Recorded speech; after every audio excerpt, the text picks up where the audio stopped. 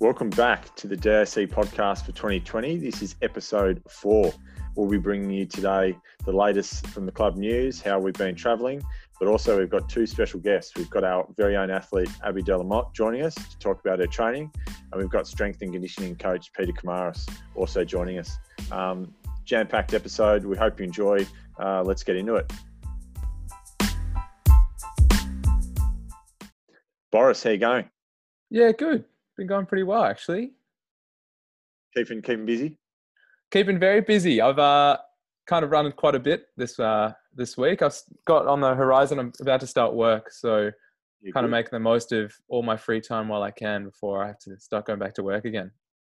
And run us through, how's a couple of weeks ago we touched base on the podcast. How you been since then, training-wise? Been good. Been knocking off some big sessions. The issue with living down here in South Melbourne is that when I go to Albert Park on Tuesday, the MTC is usually training there as well.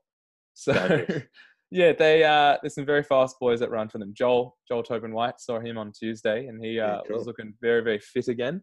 He seems to have an incredible knack of getting fit very quickly. He does, unfortunately. But it's good motivation, living that close to where it's some pretty high-level elite athletes train. Yeah. The rest of the week has been good, though. I think got done 8 times 250 meter hills today. That was pretty hard. Haven't done hills in a while, but I'll see the benefits of that in a couple of weeks. So that was good to tick off. Very good to tick off. Yeah. Good. How about yourself? Yeah, no, traveling well. I've the last probably 2 weeks since the last episode. I've upped the Ks a little bit. I'm training now 5 times a week, so that's been slowly building up. Sort of on the back end of 2.5, 3 weeks worth of training. So I'm going to take an easy week next week. But did a nice long run. You helped me out the other week. You got out on the bike, obviously self distancing, but you broke the wind for me around Albert Park last Sunday, which was good to get that in. That was hard. See, I haven't sat on a bike for an hour and a half for a while. Yeah. And I definitely regretted not wearing my bib shorts because that was Mate, that was a hard seat by the end. You rocked up in your Sunday best. You had your chinos on, you had your white sneakers, and I thought, this guy's not serious, is he? Anyway, I just came in what I usually ride my bike around South Melbourne in when I go into the shops. I forgot that I was actually going to sit out there for a while, cover you from the wind for that long. So anyway, it was a good run. We're going to key up a Sunday run soon, so hopefully that'll be good. So no, training's good, but that's about it. Looking forward to bringing the members this next episode. Yeah, definitely. So we don't actually have much club news, unfortunately, just because there's not really much happening with the club right now. We are hanging out to hear what Daniel Andrews has to say off the back of Scott Morrison's comments on Friday. Scott Morrison laid out a sort of a plan, a 3-stage plan that he wanted to put in place. However, it's up to the state level to decide what we do. So we'll have to wait to hear what Daniel Andrews has to say. Hopefully he lets us do some racing soon, but we'll see. I believe he's going to make some comments on Monday. Yeah. So we'll see what he has to say. Anyway, we do have some exciting news, Nathan. Do you want to make the announcement? Yeah, we got some good comments back and feedback from the committee and the wider members that potentially a Where Are They Now segment is going to feature on this DAC podcast coming up. Obviously, races is a little bit thin at the moment with COVID-19. So what better time to get some past and present members of the club in the club's 40-odd year history, get them on, hear about their training, understand how the club was back in the day. I think it's a great idea to use this as a catalyst to learn a bit more about the club, especially from me as well. I've been at the club now a while, but there's always people that you hear names of through the lurks, and I can't wait to hear from them. So let us know who you want to hear from, and we'll try and get them on. But I've just drafted a couple of names here. Bryce, who you got? In no particular order. There's a couple of some really good runners and athletes of the club. We've got Murray Harding, Sonia Brito, Libby Allen, Sean Quilty, Rod DeHarden, Joe Ishia, Adrian Paddy, Michael Gallagher. Got Annie Vining in there, Kate Downward, Charmaine Smith, Natalie Harvey, Paul Cleary, Brad Camp. So there's just a couple of athletes from the club, superstars. A couple of superstars in there, and would love to, if they're listening, they might not be, but would love to get them on at some point. And anyone else, that's just a small list, but that was a list from even life members, club record holders as well in there too. So yeah, plethora of knowledge. Yeah, definitely. Anyway, let's jump into our first interview with a very special guest. Yep, let's do it. Okay, so we'll start off. Welcome to the podcast. We have a special guest this week joining the podcast, 26-year-old Abby Delamotte. She's from Launceston, been part of the club now for 5 years, since about 2014. She was the past Female Athlete of the Year for the club in 2017. Trains down with the Wolfpack training squad under Bruce Scriven and Peter Fortune. Her PBs are 53.90 in the 400 metres, 202.19 in the 800. She's been to the Commonwealth Youth Games. She went to the Under-20 World Champs in Barcelona in the 4x4 and the 400 individual. And she's also been to the 2015 and 2017 World Relay Champs in the 4x8, where they placed third both times. Abby, welcome to the show. Hi guys, thanks for having me. No, that's all right. Did we get everything there? Yeah, you did really well. It was a bit of a mouthful. So, no, you did a really good job. Thanks for the intro. No, that's all right. No, thanks for joining us. And look, how are you going, first of all, with everything that's happening at the moment? Yeah, I'm going pretty well. I think even amidst everything, I feel like I've been keeping really busy. So, just between university and doing postgrad and running, and those two things alone have been keeping me pretty busy. So, like generally speaking, pretty well. Like running's progressing pretty well. So, happy with that, and about halfway through the semester at the moment for uni. So lots of assessments and things like that. But going really well. Yeah, great. What are you studying? I'm doing a Doctor of Physiotherapy at Melbourne Uni. So yeah, wow. Yeah. Nice. Learning a lot about all the injuries I've had. So. Yeah, we'll definitely get to the injuries in a little bit. But so yeah, training's been good with COVID. How have you been sort of training at the moment with obviously no squad, but you're doing your own thing? Yeah, doing my own thing a bit. And actually, in a weird way, so I actually did my hamstring just at the beginning of all the COVID-19 madness. Oh, right. So in a way, my training hasn't really changed all that much because I've just been able to focus on doing my own rehab. So, which I would have been doing a lot of it on my own anyway. So, really just been sort of starting from, building up from the ground. So I think I've been doing a lot of strength training. So I had a bit of time off, would have been in February, beginning of March, and just started building up from there. So I'm up to running, hopefully this week, 4 days a week. So be pretty happy with that, but doing a bit of like strength stuff in amidst that as well. So, in a way, I feel like my training hasn't really changed all that much, but definitely missing being with the squad and, having that community, even though we've been catching up on Zoom on Saturday night. So we've sort of managed to keep in touch, even with all the craziness, but it's going pretty well so far. Yeah, great. How did you do that hamstring then? Yeah, so I was coming back I'd sort of rehabbed a calf injury and it was going quite well, and had been back on the track for a couple of weeks at the time. And it was, probably like end of February. Yeah. And we were doing a session of 150s and we were moving pretty quickly. Yeah, so I think I probably got a little bit too excited, and on our third rep, I probably went a little bit too hard, and it caught me at the end of the rep. It was pretty sad, but at the same time, like my physio actually was at the track at the time, so I had a pretty good team around me immediately after it happened. So my physio, Kevin Craigie, he came over and we got some ice, sort of like talked about what we should do, and I had all my squad around me too, which sort of like helped me to stay positive a bit. But it was sad, but I don't know, like I feel like it's coming good now, and you learn a lot from your injuries. So yeah, for sure. Abby, you said you're only just on the track for a couple of weeks. How long did you have before you raced that 100 at Melbourne Uni? Oh gosh. I remember I'd been on the track a little bit. That would have been, when was that race? That was It's in Jan, wasn't it? Late Jan? End of Jan. Jan or Feb, yeah, around there. End of Jan. I think the week before was the first time that I'd been in Spikes for the first time, maybe the week before that. So I probably had been on the track maybe for about, 1.5 months, maybe 2 months.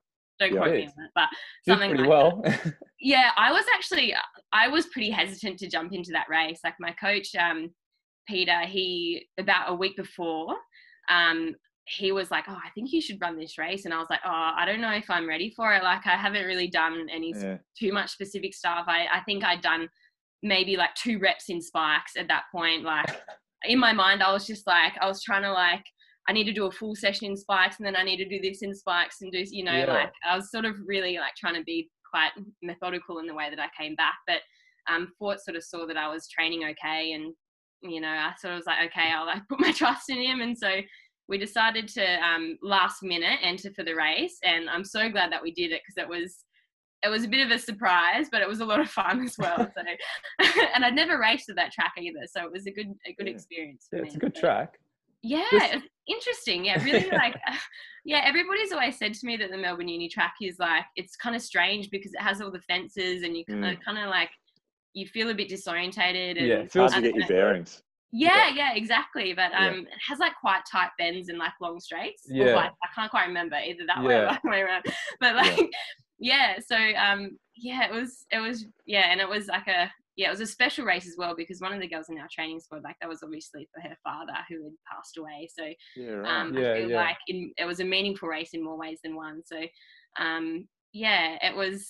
Yeah, I was really glad that we did that. We decided to do it. So just for the listeners that don't know, Abby ran a 209.16, winning in like lane 4 in a final 30 or 40 meter sprint in lane 4. So it was a very impressive race to watch. It was definitely interesting. I think going into it, I sort of feeling like, oh, maybe should I not be running this race? And I kind of just decided to like, okay, I'm just gonna like just feel the race out. I'm not gonna like go and lead or anything like that. I just wanted, I had no idea where I was at. So I was like, this could go really well or really badly and we'll just find out. So I kind of just tried to stick with the pack, but it was such a rough race. Like, I feel like, so much hustle and bustle. Like, I was sort of mid pack and then going through the bell, I think I was coming last. Like, I was literally like, more so because I was just trying to stay out of the mess. Everybody was sort of running in and out and getting a little bit anxious and stuff. And I think I just waited the whole time and sort of was starting to feel pretty good at like 1:20 to go. And I was just like, oh, well, give it a go. And so decided to, give that last little bit, give it a good go. And the only way to do that was to go out into lane 4 because everybody else was going. You had a little bit left. You did come around the outside.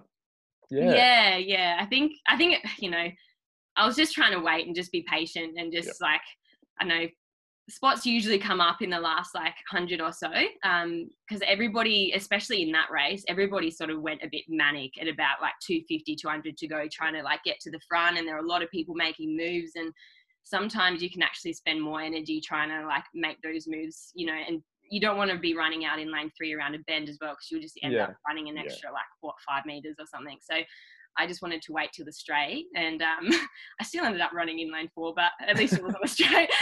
Yeah, exactly. So was that your, I mean, you didn't, what's that, 19-20 season? Did you run much at the end of 2019 or was it injury still? Coming back from injury, So literally the last 2 years I've raced once in each season. So, and they've both been at those January Milers clubs. So I did one in January 2019, and then I ended up having surgery the month after that. And then so then got through one race again in January. So fingers crossed, like it's all going up from here. So. And what was that? What we'll get to probably injuries in a bit, but maybe while we'll touch on it, you had surgery. What did you have done in 2019? So I actually had an injury with my plantaris muscle. So I know there's a few runners that have had issues with this, but it's a funny muscle because not everybody has it, but apparently I do. Anyway, it's like it runs along your calf and sort of inserts it next to your Achilles. So I used to get like a lot of Achilles tendinopathy, and so I think it was actually a lot of it was associated with having this plantaris, and I actually I had partially torn the tendon. And the only way to really sort of make it better is to, like, they actually encourage you to either tear it completely or remove it. So I had surgery to remove it, the whole thing. Yeah. Oh, wow. Yeah. So it's a strange thing. Like, yeah, I never thought I'd be having surgery to remove one of my muscles, but I did in 2019. So it was interesting. Jeez. What? Go, Boris. I've got that you raced 1,500 meters in January 2019. Is that true? Yeah, I did. In Hobart? I think I did one in Tassie. Yeah. And then I did one not a Miler Cup, it was a AV Shield. Yes, that was really good. I was sort of I was having issues at the time with that sort of plantar AC sort of stuff. Yeah. So I ended up running that in flats, but yeah. So I went down. It was really nice because it was sort of like, I often go down to Tassie either like around Christmas or New Year's, depending on if my family's in Melbourne or Tassie. So I sort of was able to fit in a race while I was down in Tassie, early Jan. And it was my first 1,500, I think. And I still feel like I'm much of a, I've got a sprinter's mentality, and that I don't really like mileage all that much. And a 1,500 just sounds like so far. So I was just like, I was a bit nervous about it. But I'm so glad I did it. Like, it was it's definitely like opened my eyes up, and I'm like much more willing to maybe do some more 15s later on, but it's still such a long way. Well, it is coming from 4s. Obviously, you started at 4s. That probably brings us into the next question about your progression in running and when you started and what events you probably you've got some 100-meter. Where did it all start for you? Run us through that. So I started running in Tassie. So I think you mentioned I'm from Launceston. So yeah, Launceston, Tasmania. It was interesting. I actually I got picked up by my first coach at a inter-schools competition where I guess I'd sort of run quite well, and a coach approached me, and I was like super flattered about it, and she asked me if I wanted to come and train with her. So her name's Faye Denham, and she was best coach for my as a junior. She was so great and just really helped me to develop just those like introductory skills and just learning how to train. So I ended up joining her group and was training about 2 times a week. And then after she retired, Peter Fortune at the time was very present in the Athletics Tasmania sort of scene, and he ended up picking me up, and which I was so grateful for. And when I was with Faye, I was actually more like cross country. I think I went to my first ever nationals was like 2K steeple and like the 800. And then I ended up with Peter, with Faye and Peter, I moved more towards the 400s, and that's when I sort of I made my first team as a 400-meter runner, which was a Commonwealth Youth Games, like you mentioned, and that was got to go to the Isle of Man, which was really interesting. Really sort of, I didn't even know it existed, but and then we went there, and it was a really cool trip, and sort of from there was really lucky and made the World Junior team in 2012, and sort of I stayed running the 400 probably up until the beginning of 2015 pretty much. And I sort of, after I turned like 18, 19, I started to get like hamstring tendinopathy issues, and my coach, he'd always sort of said like, I reckon you're like a distance runner at heart. Sometimes he'd be like, I think you're a 3K runner, and I'm like, definitely not a 3K runner. So here we are, kind of like meeting in the middle a little bit. So and so moved to the 800 at the beginning of 2015. And brought me to Melbourne. So it sort of, the transition from like moving from Tassie to Melbourne worked really well, because my coach actually, so I moved to Melbourne and started studying in 2014, and my coach moved maybe like 3 months after me. So he was originally from Melbourne and was already planning on coming back. So it kind of we just teed up really nicely. And so he got me in touch with all the Wolfpack guys. So started training with Bruce Scriven and all the guys there and some of the girls. And it was just a great way to build community in Victoria when I moved over. So I'm super, super lucky to have that group. How is the Wolfpack? Run us through a bit more of them. Oh, it's such a great group. Like, I honestly feel so like blessed to be part of it, because it's like an amazing community. The culture is just awesome. Like, as much as we're all there to run and to, you know, train hard and do the best that we can. And, you know, most of us are competing, and we've got people that are competing at the highest levels and down to like, you know, doing like AV Shields and stuff like that. But we're all just like great mates. So like training is just fun. And we have, as well, like there's so many people that have like different skill sets, like outside of running. We've got doctors, we've got people that are doing architecture, like so many people in the health field, but like just, yeah, everybody's so interesting, and it has like, there's so many, I could go on forever about them, but yeah, it's just, yeah, really fun group to be a part of. And just like the atmosphere within it is just really like encouraging and uplifting. And, you know, I think, a lot of groups, especially when you've got a lot of elite runners in them, there can be like this pressure, and I feel like we all definitely push each other to train really hard, and we do some, you know, we do some pretty tough sessions, and we definitely get each other through them. But it's at the same time, like we have a good time while we're doing it, and we're very, I think, you know, like even amongst like me and the 800 meter girls, we sort of have our own training groups within the overall squad, and like. Okay. We're like high-fiving each other after every rep. We're like, well done, you guys did that so well. Like we just, it's just a really positive environment. So, and you know, running can be tough, so you kind of need that. Sure. It definitely pulls you through a bit. So yeah, they're an awesome group. I couldn't speak more highly of them. No, that's a great wrap. And how did you get to Doncaster then? Actually, through a good mate, Georgie Buckley.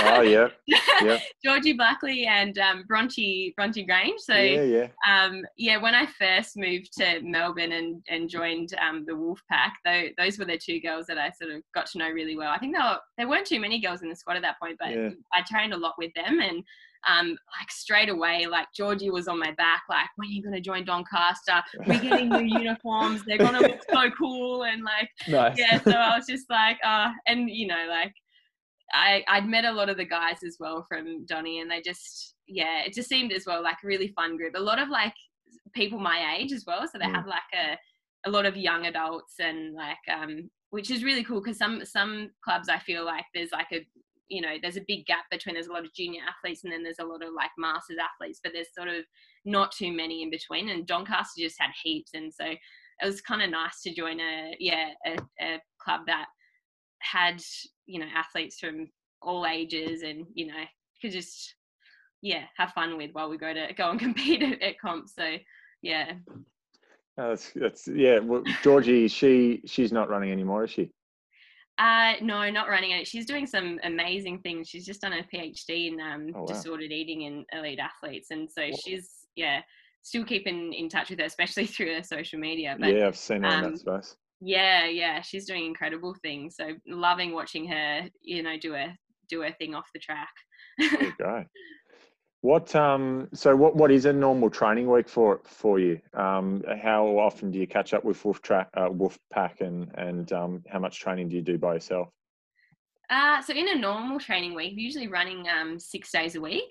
So I usually have a day off on Friday, which I love my days off. So I'm usually training with the squad probably 4 of those days. So we do sessions on Tuesdays, Thursdays and Saturdays, and then we do our long runs on Sunday.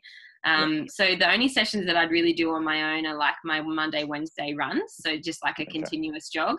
Yep. And I don't go crazy on those. Just like quite take them nice and slow, put a podcast in or listen to some music and sort of just chill a bit. And then usually do my gym sessions on the Mondays and Wednesdays as well, and sometimes a Friday.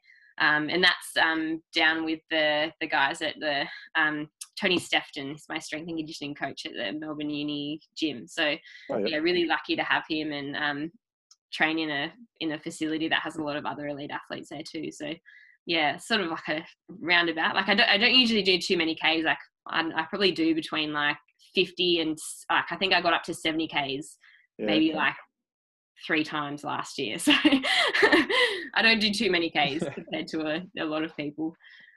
Do you have a sort of a benchmark in terms of Ks? Is a Ks a big thing for you, or is it more quality over quantity?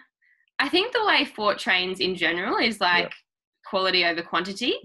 So the sessions that we do are like pretty like, you know, sometimes we're going race pace or faster. So obviously it changes throughout the year. So like in winter training, for example, we're not on the track running like, I don't know, 29-second 200s or anything. Yeah, yeah. So yeah, it definitely changes. I think, if anything, I probably use Ks as a way to like monitor my training so that I'm not like jumping up 15 Ks a week and, you know, like more from an injury prevention kind of perspective. So it's a really easy way to just track your progress. Yeah.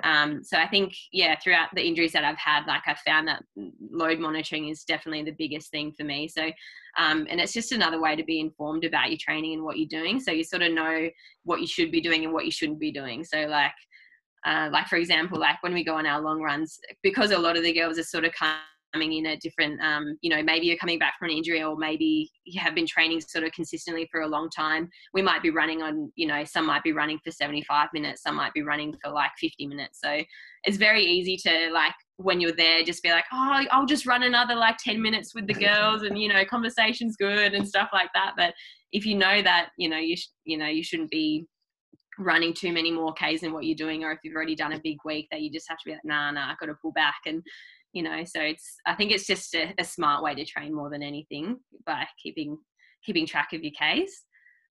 Abby, what are some key sessions you guys are doing in season, like on the track? What is like some big Tuesdays that you guys might do, or some hill sessions or something like that? What do they look like? Yeah. Yeah. Or is that a trade secret? Good question. Oh, no.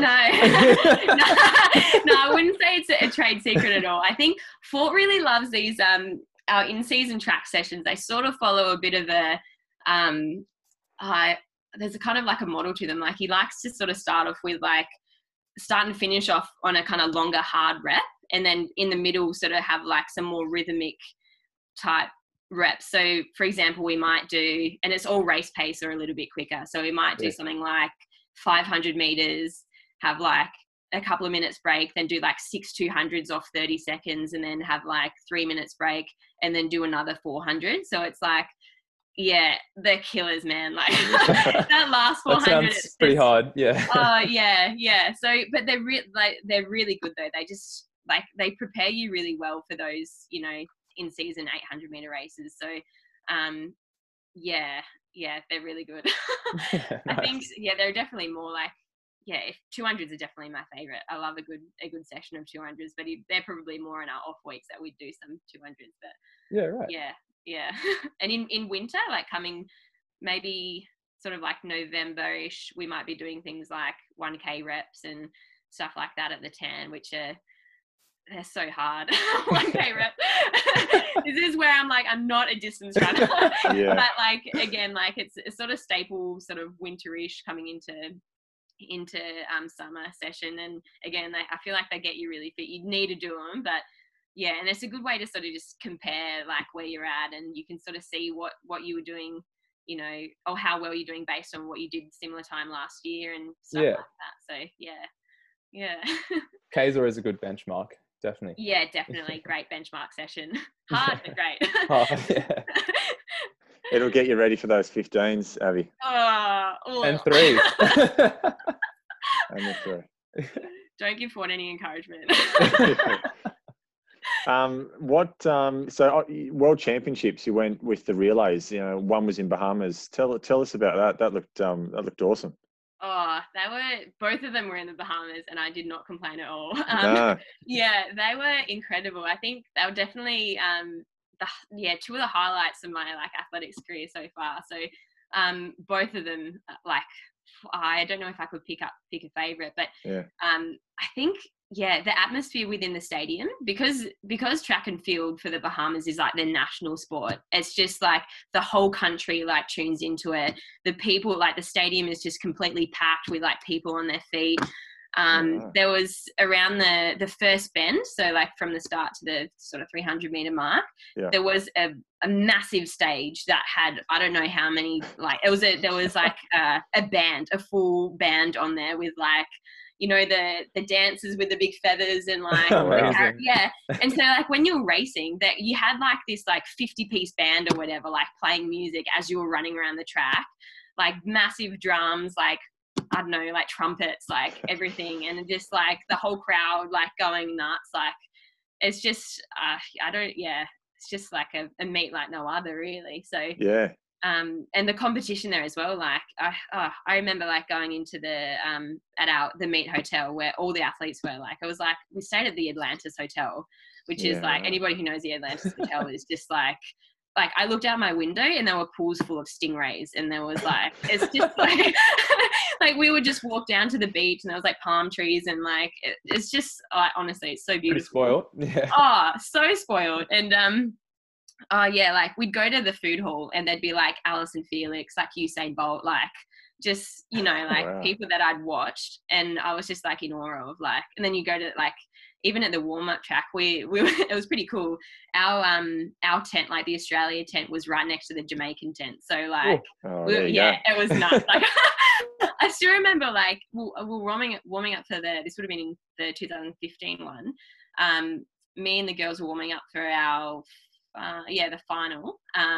And I was like just starting to do some like drills, and like me and the girls are sort of like around the same area, and I was just starting to do some like A skips, and I saw this shadow coming up behind me, and I thought it was one of the girls. So I turned around to like start talking to them, and it was Usain Bolt, and I was just like, a bit starstruck. Yeah. And then, I don't know how I could mix up Usain Bolt's shadow for like one of our girls, because he's like 6 foot something.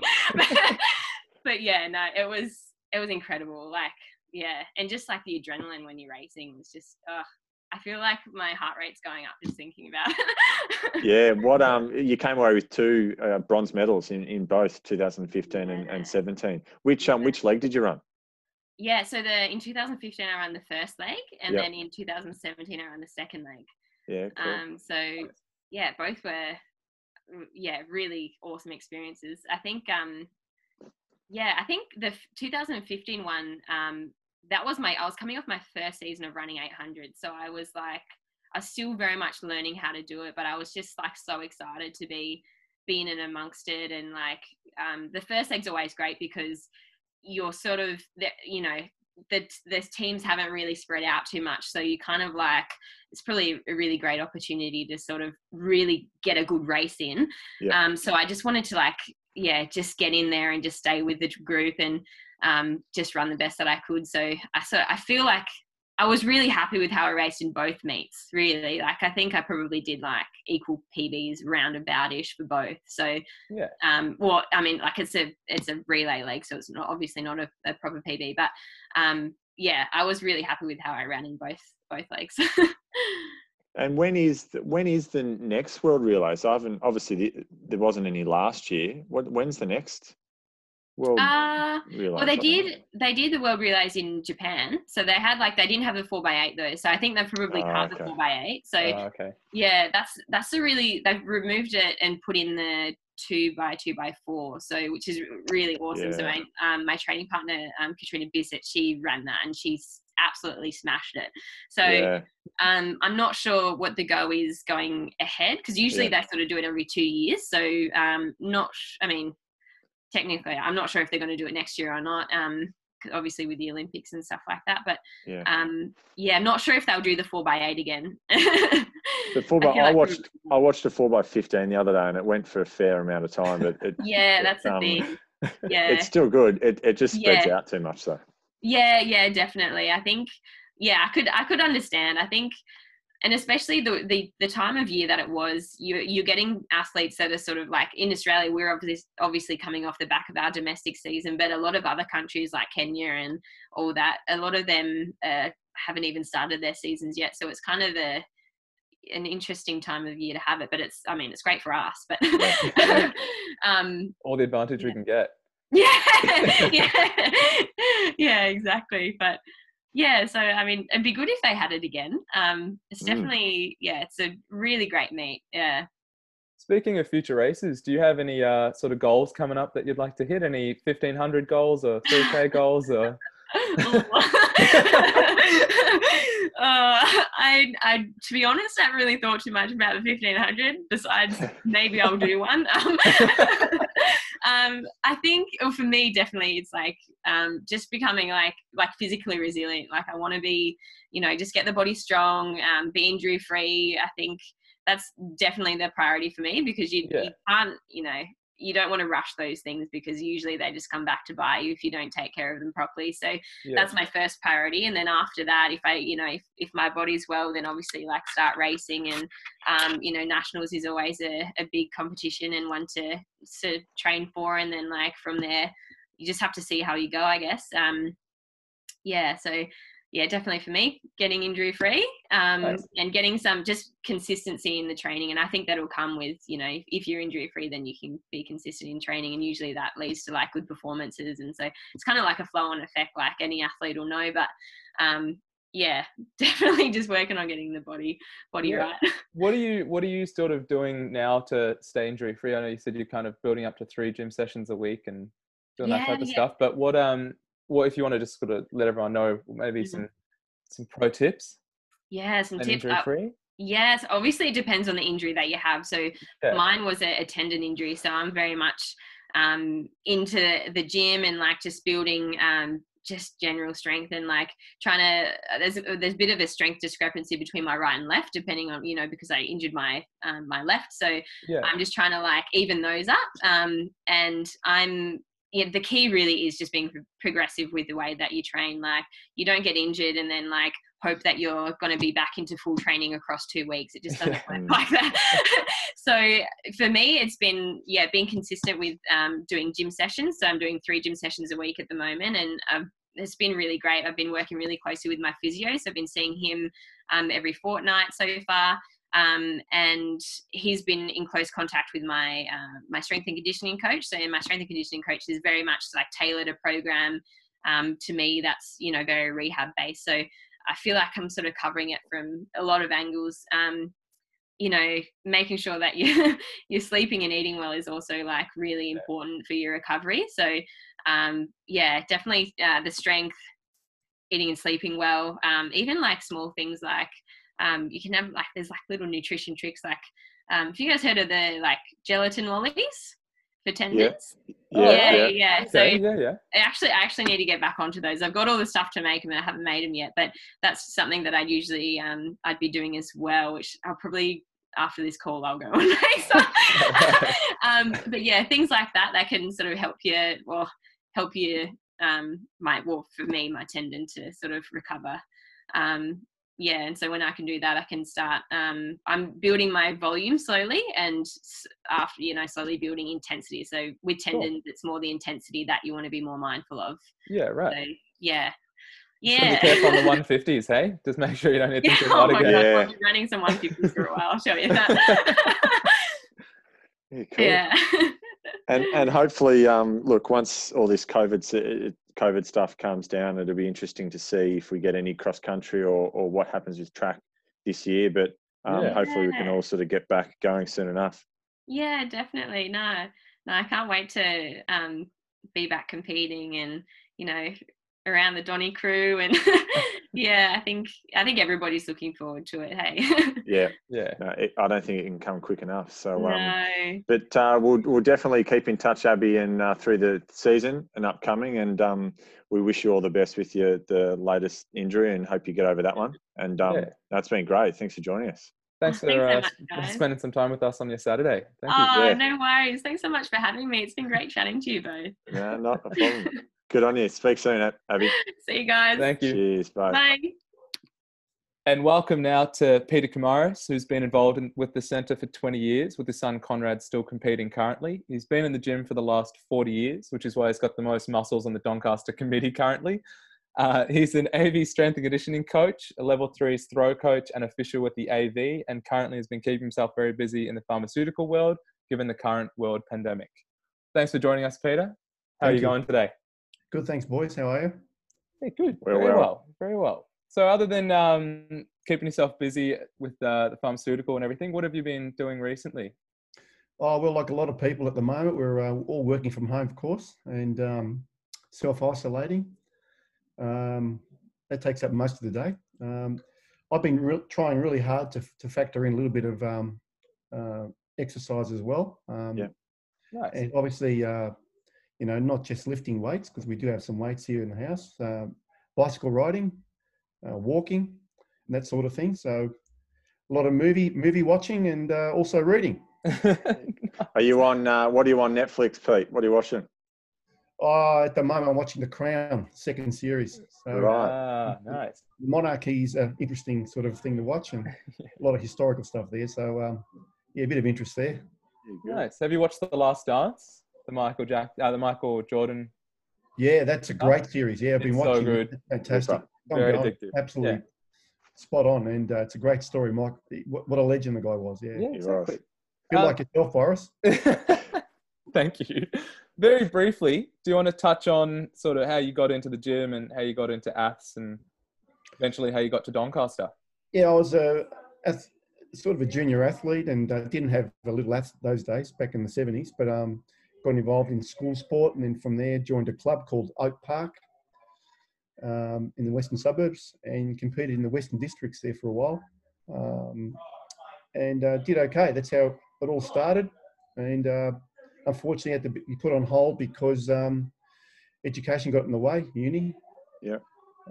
And from uni, I got introduced to gyms in my early 20s, and kept going with that for up until now, still going. So I'm involved in gyms for a long time and always had an interest in it, but work got in the way, of course. So you got to find a job where you get paid really well. In those days, it wasn't very, lucrative at all. It was in its infancy. Yeah. But now, of course, it's part of everyone's life, not just athletes, but just about everyone. Yeah. Yeah. And Pete, your family's been involved through the LAS and through seniors, as we said, 20 years. You've almost been in the club with Conrad still going. How's that been? Yeah, good. It's been a privilege to be part of the centre, and it's great for the family and the kids, and they've made a lot of friends there. And of course, it's not just the athletics; it's the social side that keeps you going. Yeah, for sure. So, and we feel, the club's probably one of the best ones in Victoria. We love it. A bit biased, but it's a great ground there. Tom Kelly track's one of the best in the state, I believe. Yeah, that's right. So, we made a lot of good friends there, and still enjoying it. Yeah, and still on the committee. So, unfortunately, yes, still on the committee. No, we love your work. We love you on the committee, Peter. Great job. You're doing a great job. Yeah. Do you want to quickly talk about your home gym setup? We saw you upload a photo of you lifting some pretty heavy weights there in your backyard. What have you got going? Yeah, I've sort of accumulated a few pieces of equipment over the years, and I'll list them off for you if you like. Yeah, go for it. I've got a set of kettlebells, which are a very flexible piece of equipment, ranging from 8 kilos all the way up to 24 kilo. I've got a dumbbell and a selection of weights there, which you saw in that picture that I uploaded. Yeah. Have a couple of dumbbell sets as well.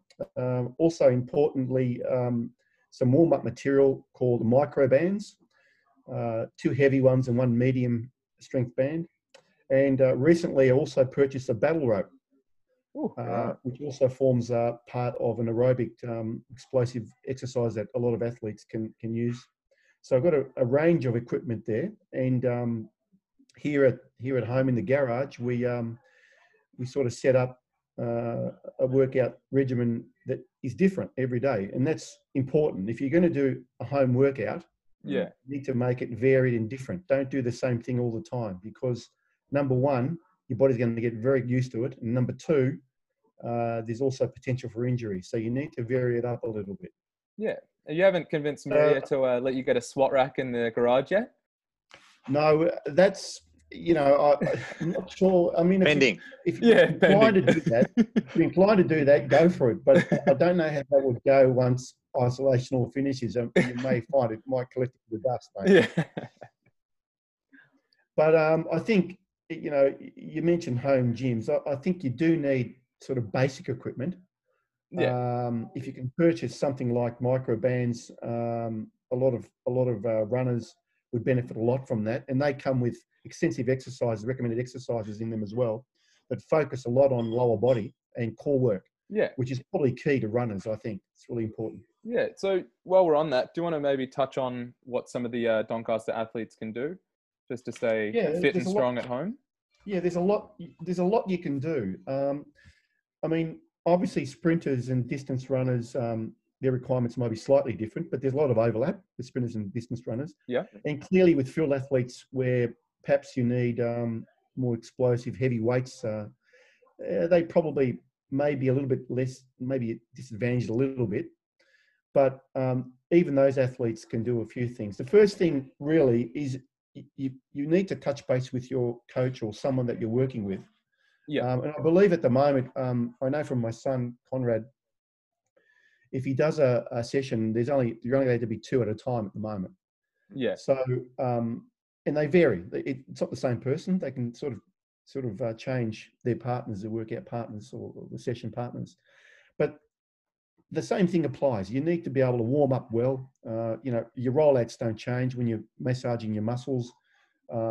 Use of bands, use of equipment to warm up your muscles is really important. Stretching, gentle runs, perhaps jogs before you actually get into your session. That sort of protocol doesn't change for runners. Yeah, that's really important, as you know.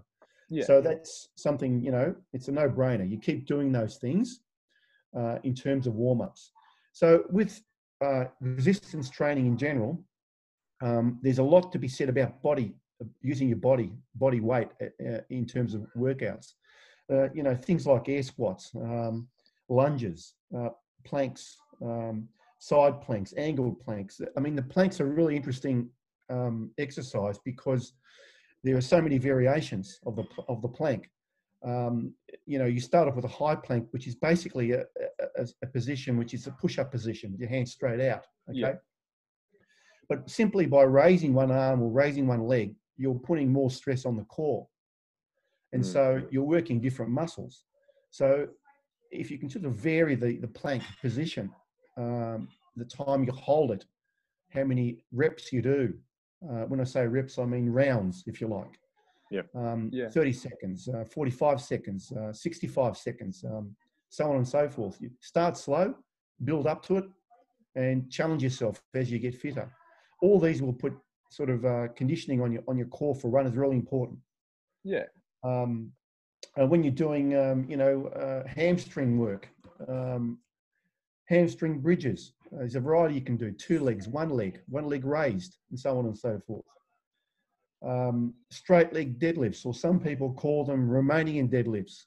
You don't need a barbell. You can pick up a couple of, books or something, as long as you're in the right position. Okay. Hurdlers stretches as well. These can work the hamstrings and the quads at the front. So all these things can sort of a makeshift resistance training, sort of circuit training is important. Yeah. If you can sort of afford a basic kettlebell, the starting weight for a kettlebell for males is around 16 kilograms. The starting weight for females is around 12 kilograms. They're the starting weights. So you can sort of work with those, the runners and the distance runners. You'll be getting a lot of benefit from those. And the sort of exercise you can do with kettlebells, if people are familiar with them, almost endless. But the basic ones everyone knows is kettlebell swing. Yeah. People know perhaps a squat lift, which is basically you bend over, pick up the kettlebell, squat, stand up forcibly by pushing forward your hips, and raise the bell up to just above your, just below your chin. Squat lift. So there's a number that you can, if you, of course, Google kettlebell workouts, you'll get a number of exercises. There's too many to mention, actually.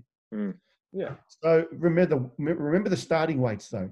The basic starting weight, 12 kilograms. I repeat this, 12 kilograms for females and 16 for males. That's the starting weight. Also important to try and do what we call high intensity workouts. And what I mean by that is that you pick a couple of exercises. For example, if we look at a jump squat and a press up or a push up, we can make a little circuit with those 2 exercises. We can say 30 seconds, we do as many jump squats as we can do, rest for 10, and do another 30-second timed push-ups. Then we rest for 30 seconds, and then we do another one, and we do that 5 times. Yeah, right. That's just a mini circuit, right? Yeah, now, sounds it hard.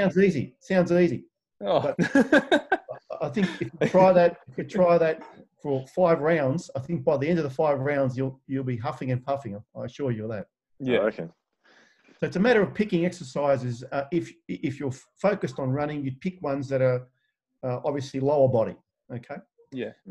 And it doesn't have to be 2 exercises. You can start off with 2. You can work up to 4 and then 5. Okay. And just do rounds of those.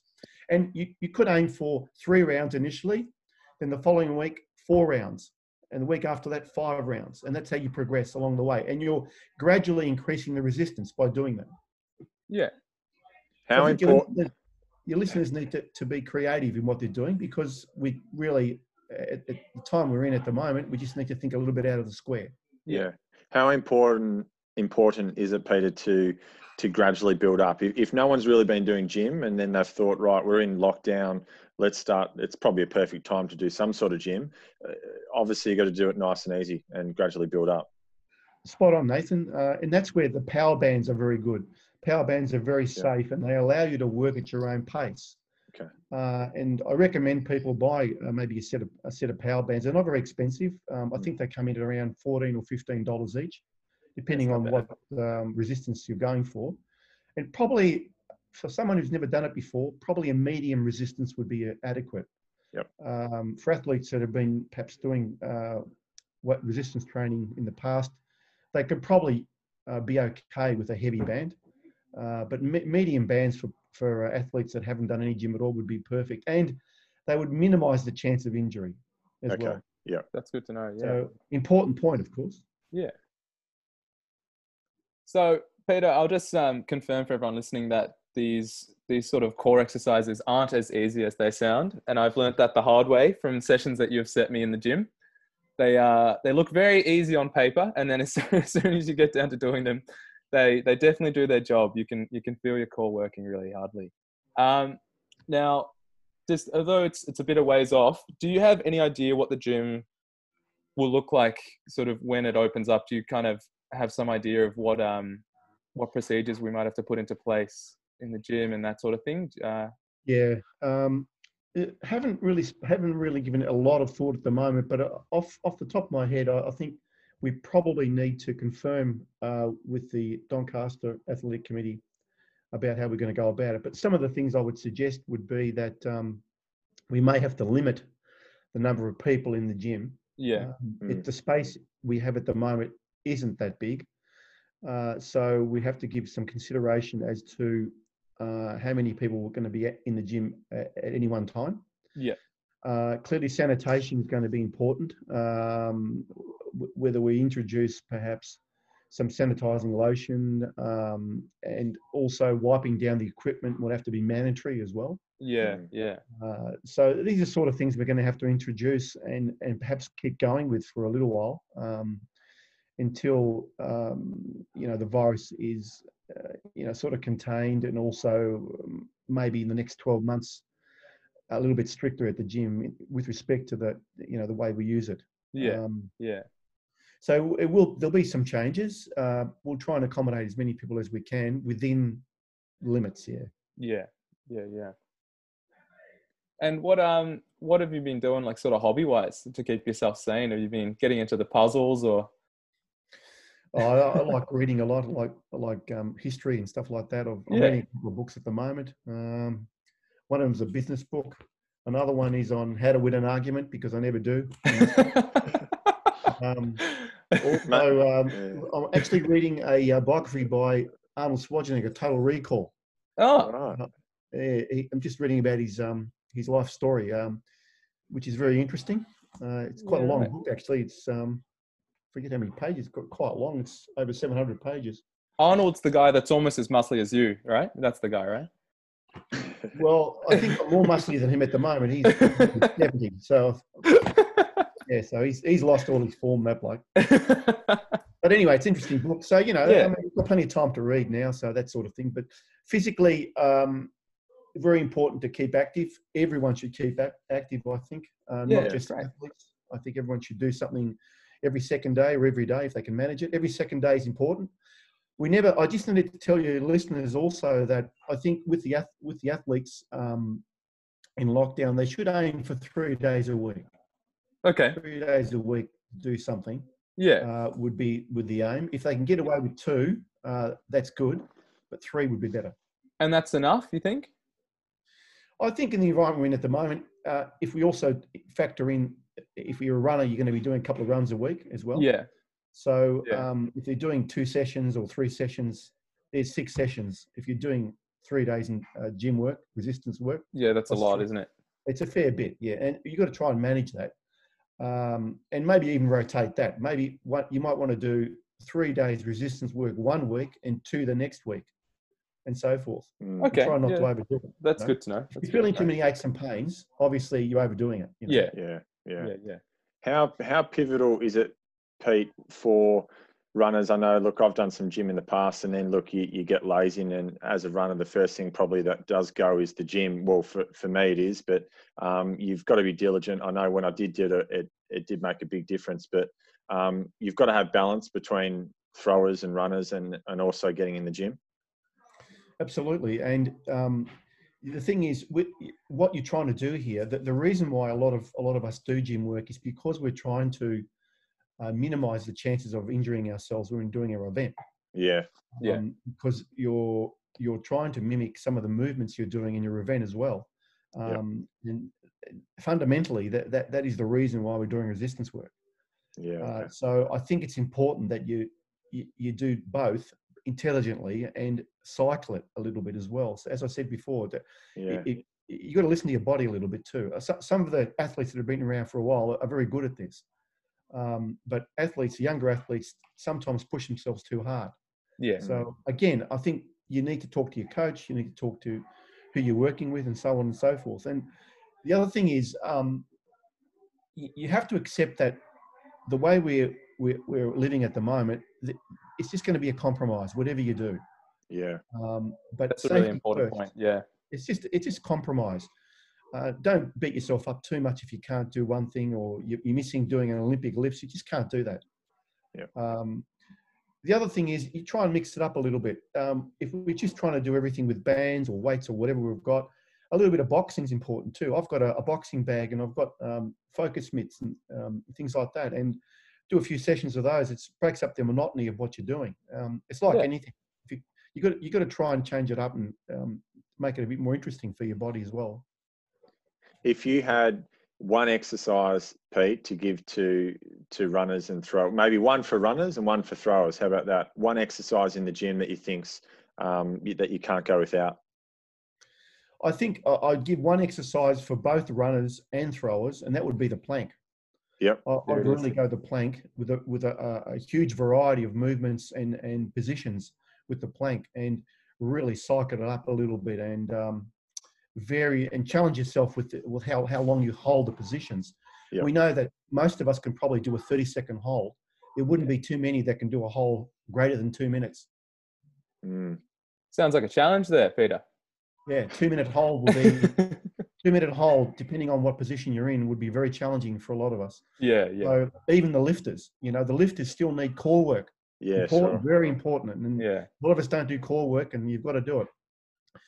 Perhaps one other, I'll go back on one other one that I think you need to do is probably air squats. I'd go air squats, body weight, air squats. Challenge yourself, 20, 30, 40, 50 air squats in one go. In one go, right. In one go. And if you can do 60, you're superhuman. All right.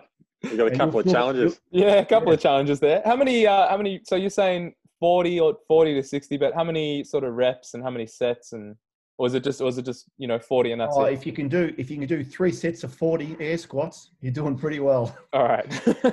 Doing pretty well. There we go. Got some challenges set by Peter for the listeners at home. Can I add one more, Nathan? Yeah, one more. Of course you can. Of course you can now. I think the humble push-up is really important. Oh, God, here you go. The one I can't do. The humble push-up. And with the push-up, you vary the angle. When you vary the angle, let's say you weigh 90 kilograms. And you raise your feet higher than your head, the percentage of weight that goes into it is 75%. So if you weigh 90 kilos, what's 75% of 90, Nathan? Hold on, I'll just get the calculator up on the computer. Because that's the amount of weight. That's the amount of weight you'd be pushing if you were doing a push-up at an angled position with your feet higher than your head.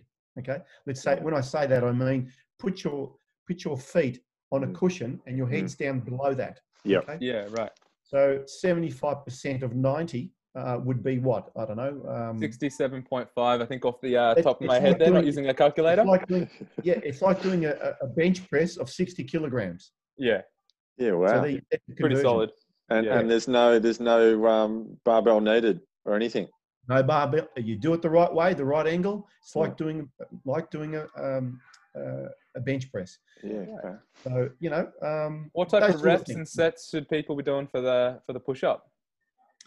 Oh well, if you do a flat push up, just a normal push up, Yeah.